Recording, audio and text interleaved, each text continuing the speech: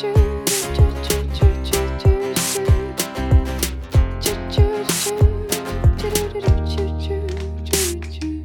ora whanau, welcome back to When Lambs Are Silent, the podcast. You're here with Aaron and Dale. How are you guys doing today? Well, how are you doing today, Dale? Me? You can't talk to us, so. No, I'm good. What about yourself? Really tired, to be honest. Yeah, it's been a long week. Yeah. It has been.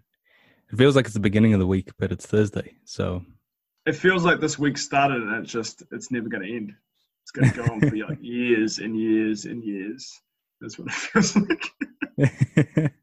Yeah, today, we're talking to Ricardo Mendes from Triple AP. I'm really looking forward to this. So we're talking about the social welfare system, what would happen if we had the courage and the commitment to reform it, to change it. So yeah, it's a good chat. Should we get into it? Yep. Yeah.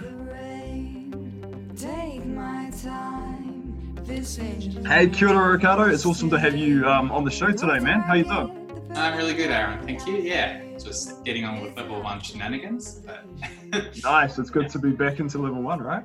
Yeah.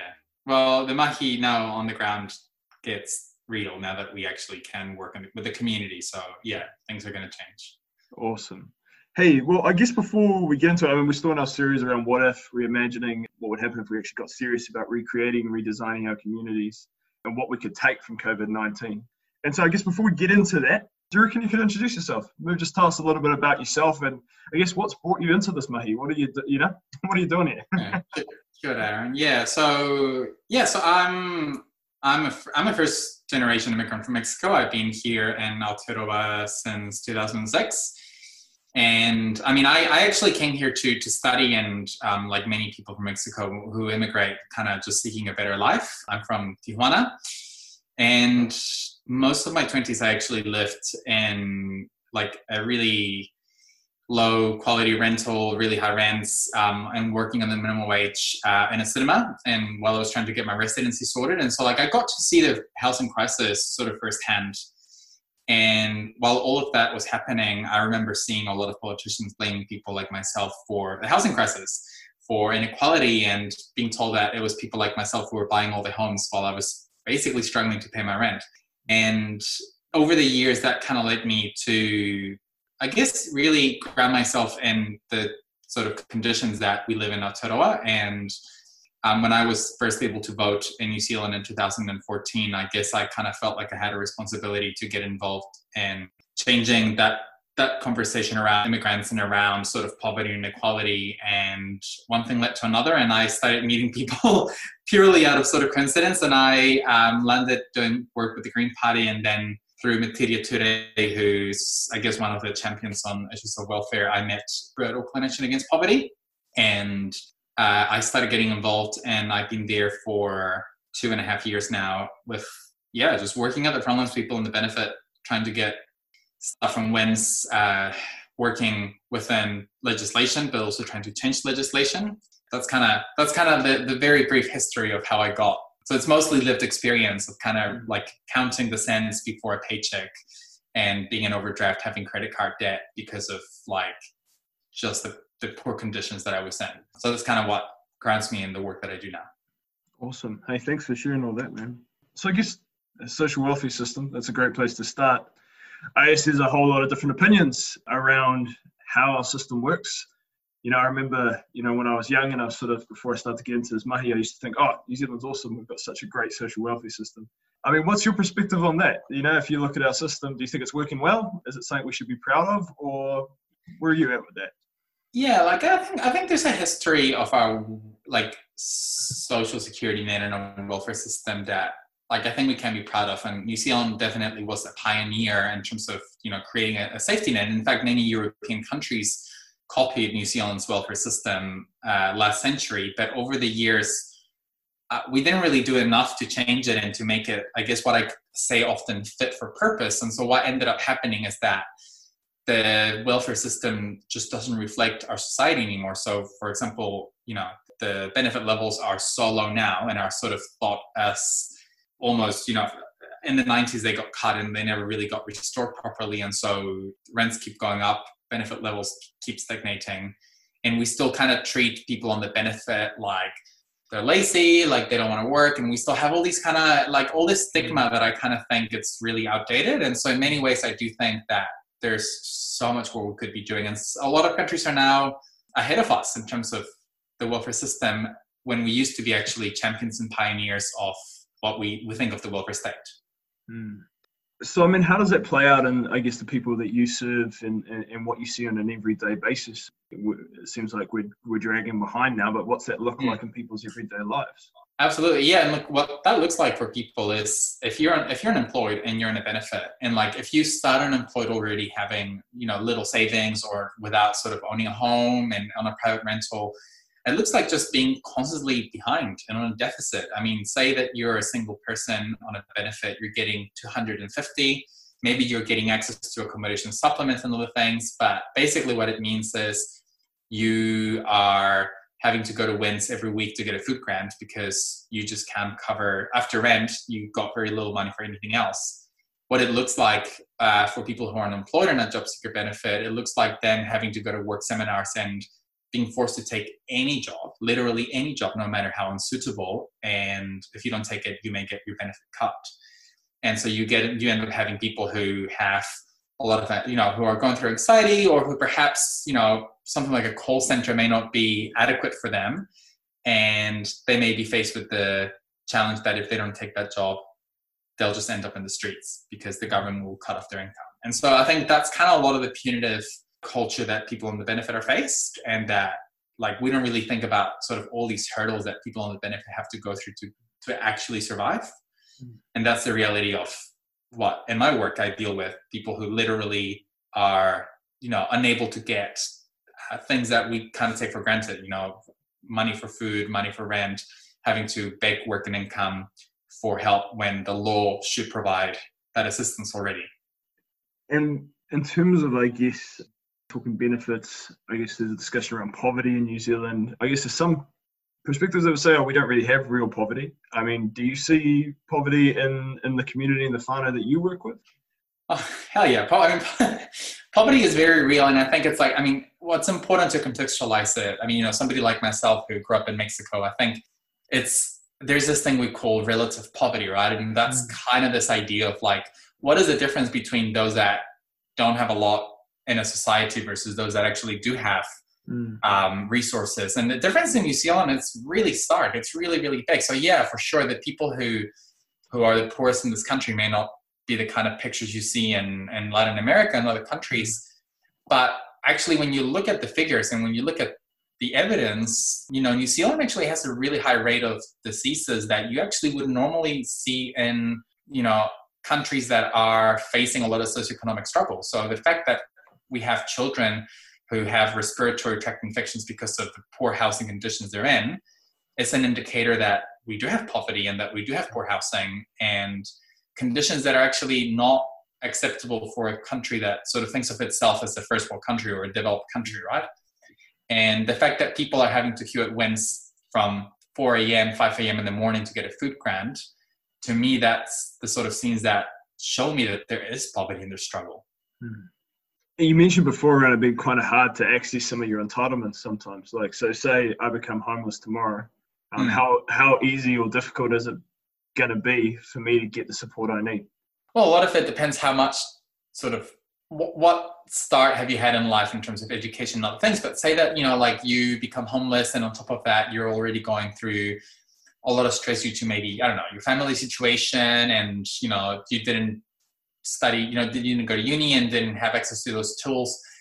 It can be really challenging because it may mean that you enter a work and income office and you're met already with quite a hectic space. The work and income case managers may not immediately tell you sort of what you're entitled to. So if you haven't navigated all the online sites and done your reading, it may be the case that you may get denied for a food grant or emergency housing when actually legally you were entitled. And this is kind of part of my work, right? Is that then those people come to my organization that I work at and we talk to them and then we realize that work and income should have never declined. And it's really frustrating that all it takes is for somebody like myself to write to WINS or to go with a person to work and income and say, hey, actually, under the policy and law, you should have granted this person emergency accommodation or a food grant. And that's all it takes. It's just us repeating the rules back to them.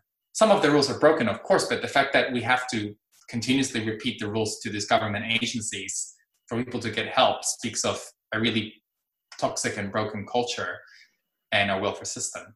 So why is that happening? Because you'd think, hey, like if the government sets something up, it's there for people. It's already been created. Why are the people in the office not granting the entitlements? I mean, and I think it's a culture, right, of like this idea that work and income in a welfare system, it's not. Governments across decades, labor and national governments, have kind of thought of our welfare system more as a gatekeep rather than a way to help people out of poverty. And so, there's this culture when you enter that, you're taking away from the taxpayer purse, and that you're, and the case managers will therefore kind of, when they're talking with you, they will think of their role as protecting the taxpayer purse, as opposed to thinking, what can I do to help this person who may have found themselves homeless sort of get back on their feet? And that culture is one of the biggest drivers of so many of the situations that we see in the news, that we see in my office, and that I'm sure people in other sort of similar organizations are confronted with every day. And so I think it's a matter of culture. I think it's also a matter of politicians being out of touch with the cost of living and the reality of being in the low incomes, but it's kind of been chipped away over decades. It's not like it's just happened in the past 2 years. It's kind of been an ongoing thing since the 90s. So I guess there's this other big narrative in our country around, if you make the benefits too easy, comfortable, that system too, then no one's going to work, like we're just all going to just get a benefit. I mean, what would you say to that? Yeah, and that's like, look, I get that's a narrative that people kind of bring up a lot. And I think for me, there's a couple of things around that. I think one of them is to first take a step back and really think, why is it that we kind of deem people's employment status as something that determines whether they should live with dignity or not? And also kind of consider that, people make contributions to our society beyond their employment status. So for example, I think of all the people who look after their grandparents, people who are looking after nephews or the children, all of that work, or even doing volunteering in the community, all of that mahi is really, really worthy and valuable, yet because it's outside of employment, our welfare system doesn't recognize it as such.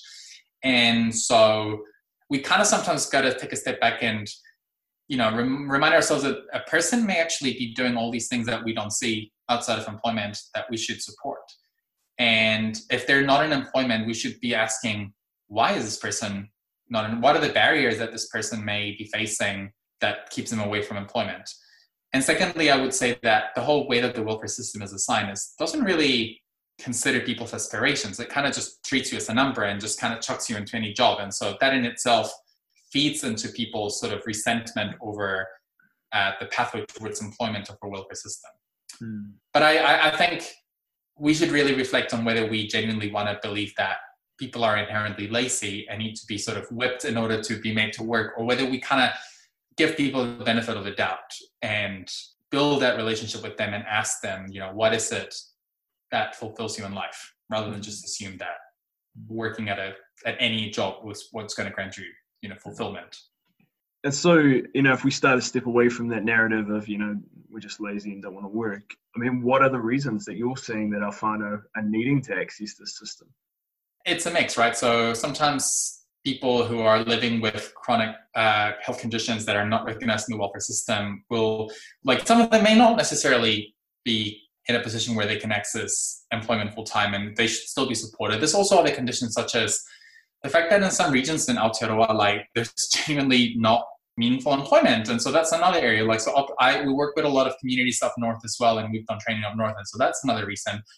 But I think more than that, sometimes it's the fact that people have a lot of things going on in their life, whether it's kind of like family issues or intergenerational trauma, and you think about sort of the history of this country, and you think about sort of communities that have been displaced from the regions into urban areas and then back to the regions. There's a lot of stuff going on in people's families, and that can take up a lot of your time. I mean, I think everybody should think of a time where maybe a family member was going through a really hard time, a parent or one of the children, and looking after them and providing that care becomes almost like a full-time job. And we don't often see that in people's lives who are unemployed. We kind of just think of, are they in employment or are they just doing nothing at home? and we don't see the struggle that a lot of these families may be going through. Mm.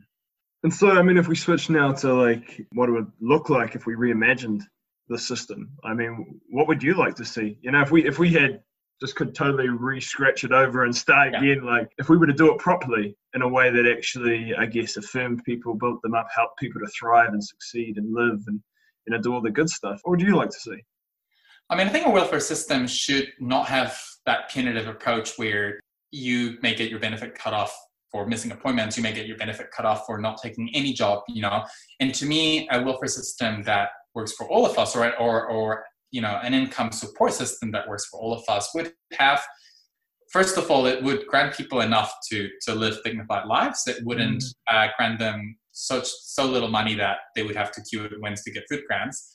But it would actually recognize people's inherent value, right? So, for example, rather than you look at our laws and literally how they're written right now, it's employment is the only pathway out of poverty. And actually our laws should be written and saying just nobody should be in poverty. And then you look at people should be supported to meet their aspirations. And so to me, it would look like centers where people can get trained in whatever they want to get trained and encouraged to find maybe employment if that's what they desire and the area that they want, or if they've got other aspirations in life to be allowed to explore these, because our artists, our creatives, our community support members, like they may not fit in that sort of employment category. And so I would remove all of that sort of sanctions and obligations within the welfare system and move it towards sort of a universal base of support. And I know that sounds I know it sounds very radical, but actually, you know, if we take it from the place of believing that people shouldn't be in poverty, then it's actually not that radical, because anything else accepts that some people do deserve to be in poverty, no matter their conditions. So you're going through like more UBI, is that what you're saying? So I guess, yeah, I mean, I would say that I would call it a basic income. And it's not so much replacing all of the welfare system, because I do think we still need a level of support that some specific groups may need. So for example, like, you know, people who are living with disabilities may need specific support type to them. But I guess, yeah, something close to a UBI would be something that I would be advocating for. But beyond that, I guess, you know, I work a lot in the welfare sphere, but I always reflect on the fact that, sure, we can have this amazing system that gives you a lot of money and is universal and unconditional. But at the end of the day, if basic things like food and housing, energy and education, if all of these things are treated like commodities, as things that we have to pay to access despite them being universal human rights, then the UBI will never be enough, or fixing the welfare system will never be enough. And so I think we always need to look sort of beyond that and really ask ourselves, sure, we can fix that part of our system, but we've got to make sure we also address the fact that if you don't have enough money, you may not get enough food in. Why are things like food things that by nature some people may miss out on, right? By the nature of them costing money, and rather than being sort of universally accessible. And I think we should always kind of challenge and reflect on those things as we talk about UBIs and other solutions. Yeah. So, I mean, how do we make that shift in society? I mean, there's a lot of that quoted around housing as a basic human right and, you know, food and all that sort of stuff. I mean, what's the thing in our communities, in our societies, and us that needs to change? I think it's the values that underpins the policies that are government rights, and it kind of also needs to change is the power structure, right? Because it's not like there are no communities already doing that mahi on the ground. Like I think of food, for example, and another there's communities in the Waikato, creating papakainga and other sort of initiatives that are creating sort of food sovereignty. But it's actually about having a government that actually supports our communities to provide those services and utilities in a way that it is genuinely universal.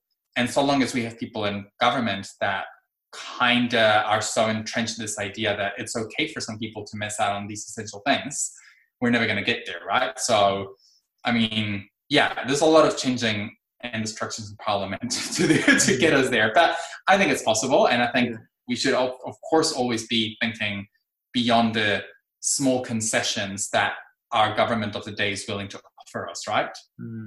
And if anything, recent days and weeks has shown us that we can challenge those conversations. I look at what's happening in the US and in other countries, and even things like defunding the police, which sounds like an incredibly radical demand, is now becoming a reality. And I think the same with welfare, things like the UBI and a basic income used to be things that used to be dismissed as fantasies. And actually, I think all it takes is people coming together and demanding it for it to actually become possible. So what's that next thing for people, for communities? Like obviously there's structural stuff that needs to change. But as voters, we've got an election coming up. We hold a bit of power. And then even sort of in our everyday, what is the thing that, Joe Blogs or Jane Blogs and whoever who's listening to this and maybe isn't engaged on the front line in sort of social activism, but maybe thinking, hey, I want to be part of shifting this narrative. Like, what can they do?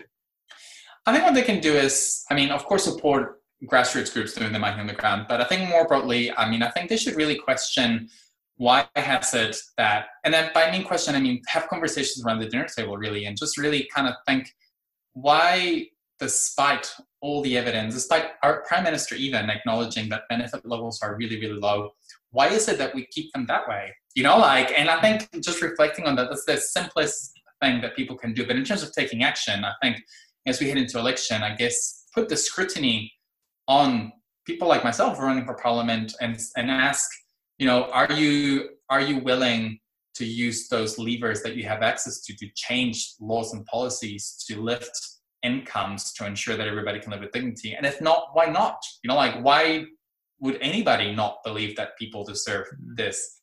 And we know that other countries have adjusted the welfare system, particularly around COVID-19, in a matter of weeks. And it's kind of now up to people in positions of power to do it. So I think as ordinary citizens, it's just kind of putting those questions out there to people in power. Oh, bro, so good. I guess before we start to wrap up, there's one thing I want to ask you around, I guess, the welfare advisory group which happened, and there was those recommendations that came to the government. Could you speak to a little bit about that? And once again, on that question around, have those recommendations been picked up? And if not, why not? So the Welfare Expert Advisory Group was made by a range of experts in different fields. A report that was given to government almost 2 years ago, actually more than 2 years ago now. And this report was meant to be implemented pretty much immediately. And it had 42 recommendations. One of them, which was to drastically increase benefit levels along a bunch of things. And only about 3 or so have actually been put into place. And which has been really disappointing. So, and when we ask ourselves why we haven't, a lot of it I think is political inaction, because it's kind of politicians keep, you look at the Minister of Social Development in the news and she keeps saying, oh, we do plan to do it, but we'll do it in a few years. And I guess for me, the question is, why does it have to take 5 years to do it? Is it about because they want to win elections, because they're afraid to potentially be baited by the media? Or is it they actually can't? And if it's only because they want to stay in power, I guess the question to me is the role of ministers and politicians to stay in their role and continue getting those salaries, or is it to make the changes that lift our communities out of poverty, right? And, I look at why they haven't implemented those recommendations, and I think it's, to put it bluntly, sheer political inaction. Like, I cannot, as somebody who has met with the minister myself, I cannot think of anything else other than that. Which is sad.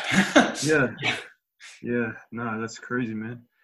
I guess as we're wrapping up, is there anything that you'd like to sort of leave with people who are sort of still wrestling with this? That maybe some of this is stuff they've heard for the first time and they're sort of wrestling with how they can be a part of this now. Yeah. It's the whole point of our welfare system, or the reason why we call it a safety net, is because any of us could find ourselves in a position where things could go wrong in life. And for some people, things have been going wrong in life since birth, pretty much, right? And it may not be us right now, but it could be us any time. And with COVID-19, I think hopefully what a lot of people who have never experienced the welfare system, what they'll start realizing is just how important it is that as a society, we really look after each other and that we live those values of collectively looking after each other. And I think the time is now to kind of really think of what would a genuine safety net would look like, so that none of us are in hardship and none of us are at risk of being homeless. And hopefully, people will listen and politicians will listen. Awesome, bro. And how urgent is this? Like, how, do we have 10, 15 years to sort this stuff out? No, this should have happened yesterday. If we had fixed our welfare system, we wouldn't be panicking because of the job losses due to COVID-19. And I think that really shows, the fact that people are panicking about unemployment is because that means a lot of people could risk being homeless. A lot of people could risk being in debt. And so this is the thing. We've been calling for these changes for years, not because COVID. And COVID just shows that we need to act urgently on these issues now. Awesome, bro. Hey, thanks, man. There's a lot for us to talk about and think about and, start to engage with as we come up to this election. I really appreciate your time, man. Thank you so much, Aaron. Really appreciate it. Hey, ka kite, bro. Ka kite. Thank you.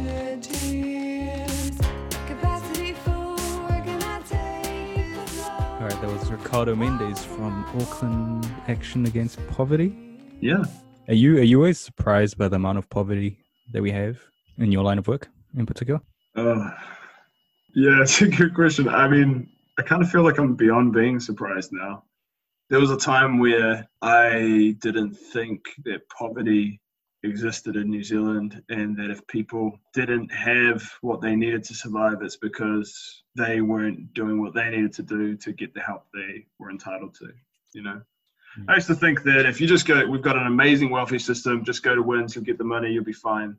I now realize that is not the way it is for so many people. Yeah, why is it that people struggle to get hold of, I guess, what is available to them? Is it that they don't realize what they can get, or is it that they don't know how to access their entitlements? Was it the way they're treated when they are at WINZ? Yeah, I think there's probably a combination of stuff there. Definitely, I don't think everyone knows what they can get. And I don't think WINZ do a very good job of advertising that in terms of, hey, this is the things you can get, this is the entitlements you have. If you're in this situation, you can access this resource. But then there's this whole issue around, and I mean, Ricardo talked about it, like the attitude being that they're the case managers, the keepers of the taxpayer's purse. And I want to say, there's some really amazing case managers. There are some good ones. But there is more than enough who aren't, that there's huge problems. And so something that we see really regularly is that young people in particular, and obviously that's my background, so that's the people that we journey alongside and support, often walk into WINZ and have hugely negative experiences, and that they get discriminated against as soon as they walk through the doors. So something that happens all the time is we have young people who, for whatever reason, become homeless.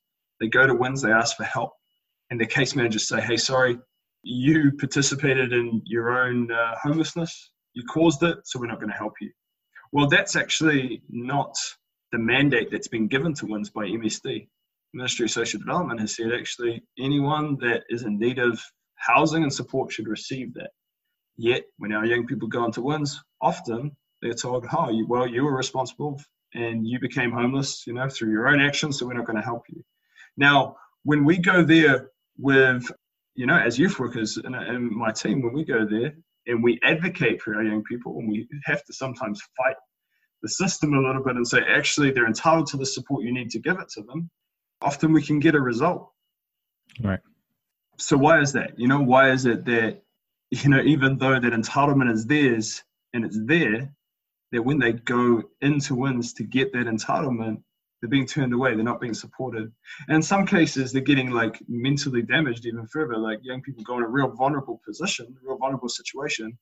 And, I've known of young people that have self-harmed in a WINZ office because of the way they've been treated, and they've been really vulnerable when they've walked in there, and then it's just broken them, it's not often a safe, caring environment. And that won't be everyone's experience, but it definitely is for a lot of the people that I talk to that have gone through that system. And it's the whole reason an organization like Auckland Action Against Poverty has to exist, because without them, so many people get turned away from things that they're actually entitled to receive. Right. I wonder if it's a case of case managers, if it's a case of, kind of similar with police. I know a few cops personally who, you've noticed a difference from when they've started to being in the force for a few years, how their attitudes change, I guess. Yeah, I wonder if they're dealing with certain type of people all the time, that it then begins to affect how you deal with everyone. Yeah, I mean, I definitely think it's a culture thing, right? There's something in that culture that's not working, and maybe some sort of, I don't know the word. But yeah, I guess that the question is what should their roles be? Should it be, like Ricardo said, are they meant to be trying to protect the taxpayer's purse, or should they be there to support people and help them? Because people who walk into WINZ are in vulnerable situations and are needing help. 99% of them, right? So there's all these stories about people that have to access the benefit, right? And I used to believe them and think, okay, like these stories about, these young women that are having all these kids so that they can buy Xboxes and live in luxury. People that are, it's a cruisy lifestyle to be on the benefit. Like, I would love, for those people that say that, like, I would love you to introduce me to some of those people that are living a cruisy lifestyle on the benefit. I don't know any of them. And I have spent the last 10 years walking alongside people that have needed the benefit. And often what you see from the outside being a cruisy lifestyle is not the reality of what's going on for that person. Yeah, so I think we have some real toxic attitudes and we discriminate against people who need that support. And it doesn't help the whole environment. To be honest, actually, I don't know many people on the benefit. I can name a few real easy who I struggle to see why they're on the benefit for as long as they are, And I know, someone who's blatantly not going for jobs because they just can't, then they just say they can't be bothered. They don't care, they don't need to. They're just they got a room at a family's house and they're just chilling, playing games all the time. They don't see the need to, they don't have the motivation. Now, granted, growing up, I know for a fact that this person hasn't had good influences around them all the time, so no real role models and all that kind of stuff. But yeah, I think it comes down to what do we actually think about what a healthy person looks like and does. And like I said, I don't know the people you're talking about and their experiences, but what I have from my experience, like from the outside, sometimes you can look at someone and think, oh, they've got no reason for being on the benefit. They've got no reason to be in the position they are. But I've met enough people in sort of my work to recognize that there's always something behind something, right? We all are where we are because of things that have happened in our lives, whether good or ill. And I've always seen when I've come to like when I've started working with someone and supporting them and journeying alongside them, and you're like, I wonder what's behind this. You come to it with that lens saying, hey, like, there's always something behind it. You often get to know, you get lit into people's lives and can see what's going on at a deeper level that's kept that person in that space. For me, it's like always wanting to know how you, I guess, encourage people to not stay on it at least long term. How do you make sure that they get the help they need at the time, but then they don't get stuck? Because it's quite easy to get into a rut. It can become difficult and daunting. Even for, I imagine, even for someone who's been homeless to go into a situation where they're now having to pay bills, do all these, have all these responsibilities where before they didn't have to. I can almost feel like it's just easier to just stay on the street. Yeah, I mean, and this is the thing, like, it's not just about, we talk in the work that I do around how we support people to take their next step. So I'm a youth development worker. We talk about youth development. One of the real key parts of that is youth participation. So young people being involved in the process. So we don't just do things to young people, we do them with. And I guess one of the things that we talk about a lot is how do we support our young people to keep, taking those steps forward into being who they want to be. The problem with when you do things to people, and this is sometimes the trap that people that want to help and organizations that want to help get into, is you just do things to them. You're like, oh, you need food, I'll just go give you some money. Or you need food, I'll go do this for you. I'll go do, that's disempowering. We disempower people when we do that. There's definitely a point where some people are in a space and they need that extra support, but we always have to be, for people in that position of like serving people by helping them in those journeys, like it's about recognizing when your help is toxic and when it's no longer supportive. So you don't want to like have toxic charity. Does that make sense? Like, you want to be supporting people to be not empowered to be involved in their own change and be involved in, I guess, who they want to be as people. And so when you take away someone's autonomy by just like giving them stuff all the time, then that's disempowering. Now, in terms of the benefit, this is why I believe that, yes, everyone should be entitled to, I think a benefit system that I would love to see is that everyone has enough to eat and survive and live well and do well. It doesn't have to be worrying about how they're going to feed their kids or where they're going to stay tonight because we look after people. But then we have people supporting, like people walking alongside people who need that extra support and helping them to walk in the direction that they want to go, Like, so there's something like this that already exists, and it's called the Youth Services Contract.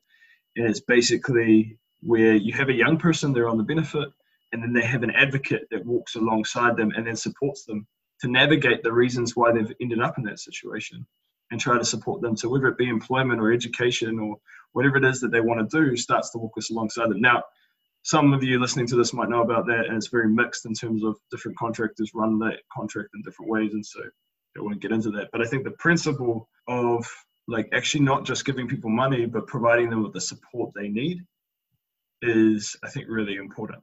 Yeah, for sure.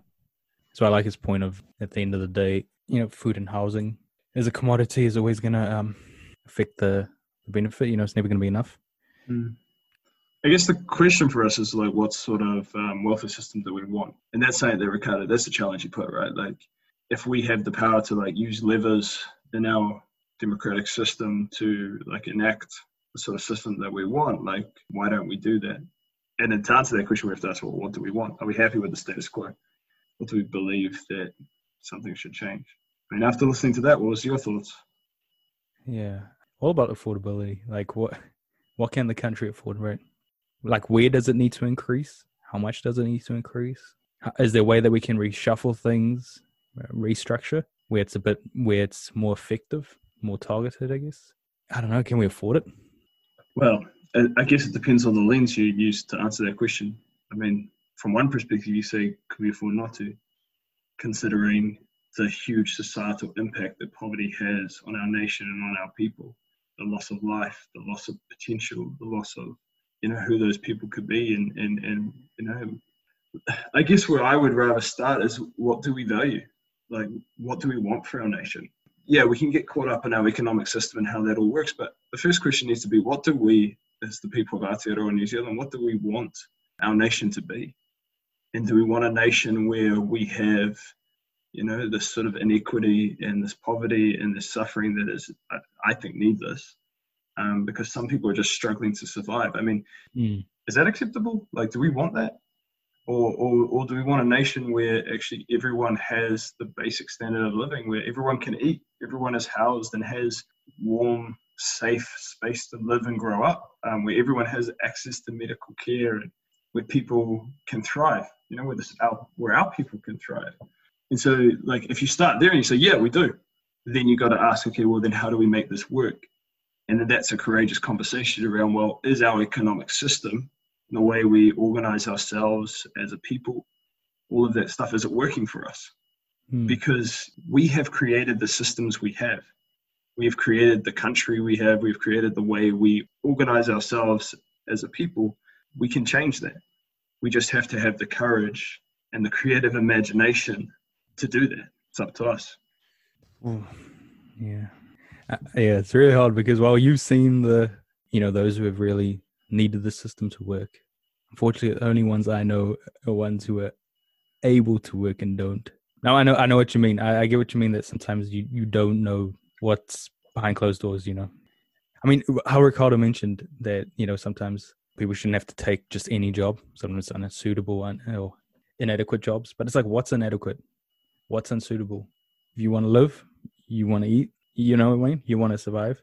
I think I get what you're saying in terms of like the job stuff. But like, once again, yeah, there's going to be cases where there's variation, but the system, I believe, needs to work for the most vulnerable and the most marginalized and work up from there. Right. If it works for the poor, if it works for the marginalized, it works for people that have been systematically oppressed by it, then it's going to work for everyone. With Ricardo's example about the jobs, I mean, an example where that doesn't work is when you've got someone who has been completely traumatized their whole life, is mentally unwell, has a physical disability, and then they're told, well, you need to go do this job, which they don't have the capacity to do. It's, they can't do it. And then they're saying, well, you need to take it. Well, actually, it's going to be, either they're going to get laid off straight away, or it's going to be negatively impacting on their mental health. Or, there's a whole bunch of reasons where someone might not be able to take the job, that first job that's just given. And so I think we should think the best of people.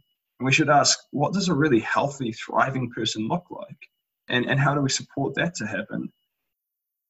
So I think that's where it's hard, where those case managers, they have someone who is unwell, but they're telling just take the job. And then they have those who aren't the one who are capable, and they're telling them go take the job. You know what I mean?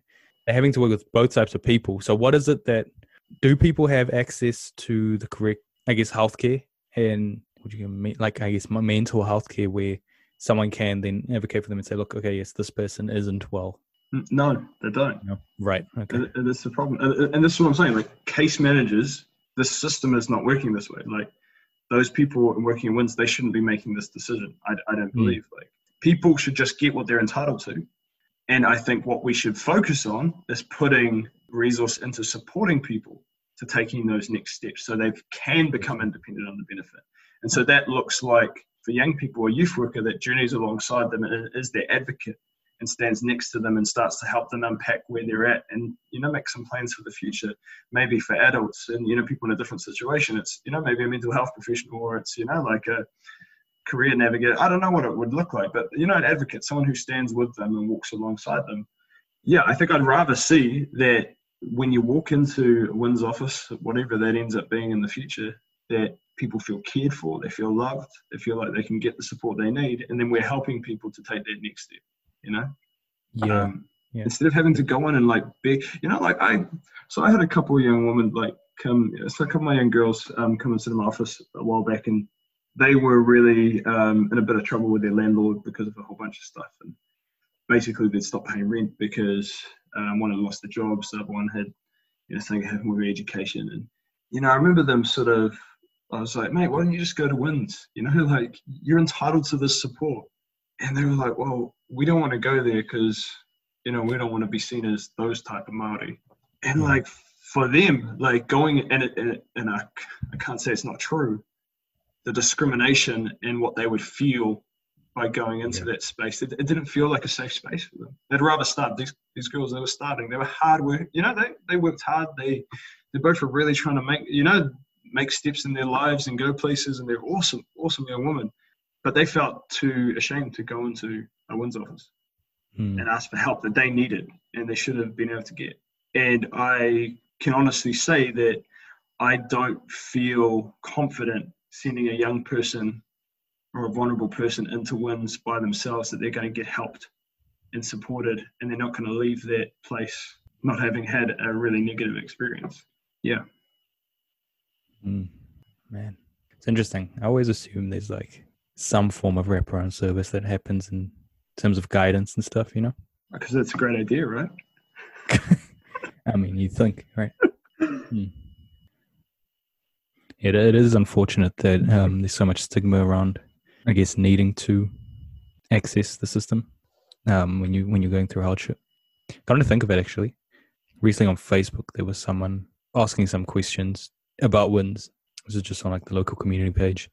I guess because of the whole lockdown, they were running into a bit of struggle, and you could tell that they were quite embarrassed about it, by having to reach over. They're making all these kind of excuses and giving all these reasons that really was no one's business.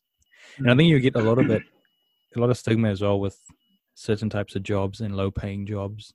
It comes in. It's another thing that people then don't want those jobs, because they don't want to work it. Do something because they feel embarrassed.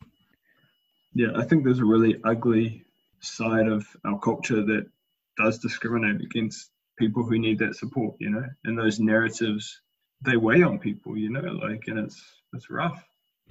Yeah, I guess it just comes down to who we want to be as a people, is this really what we want? And like you said, I definitely see the underside of it, and I think that's who we should aim at fixing it for, the most vulnerable, the most marginalized. What works for them will work for all of us. And this has been really interesting about the COVID-19 response, in that now there's going to be a whole lot of people that were maybe middle class earners who are going to need the benefit. And soon they're going to experience what it's really like. If we had a system that just treated everyone, well, then, we wouldn't have to be worried about it. But, there's a lot of people with a lot of anxiety now around what's going to happen. I mean, there's this whole myth of the deserving poor, some people deserve help, and then, but not those people because they're just lazy and they're just on the benefit because they want a new TV, yeah, anyway. I guess financial literacy is also a big thing, a big problem for everyone, not just those on low income, those in middle as well. I think they were talking about that this morning actually on the radio. I wasn't really listening. It's talking to Levi. So I have no financial literacy. Yeah. Yeah, it all goes on what, your games or? I don't know. I don't even have time for that anymore with the study. Yeah, I think I spend too much on coffee. I need to do better. Yeah, And it gets you through life, right? Like, what do you do about it? I feel like we're spiraling now, Dale. Are we spiraling? I think we are. We're really losing it.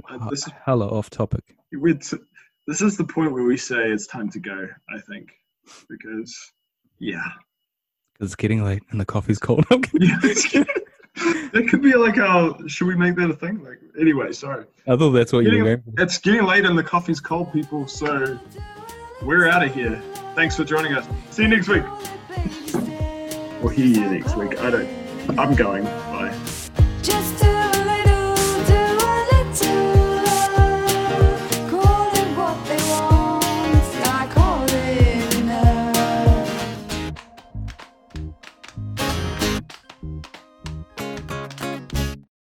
You've been listening to When Lambs Are Silent, the podcast. Rate and review us on iTunes or wherever you are listening, and join the conversation by following us on Facebook, Twitter, or Instagram. The music from this podcast is from the album Dissonance by Jess Jackson and Leon Shelley. Listen to more from these artists on Spotify.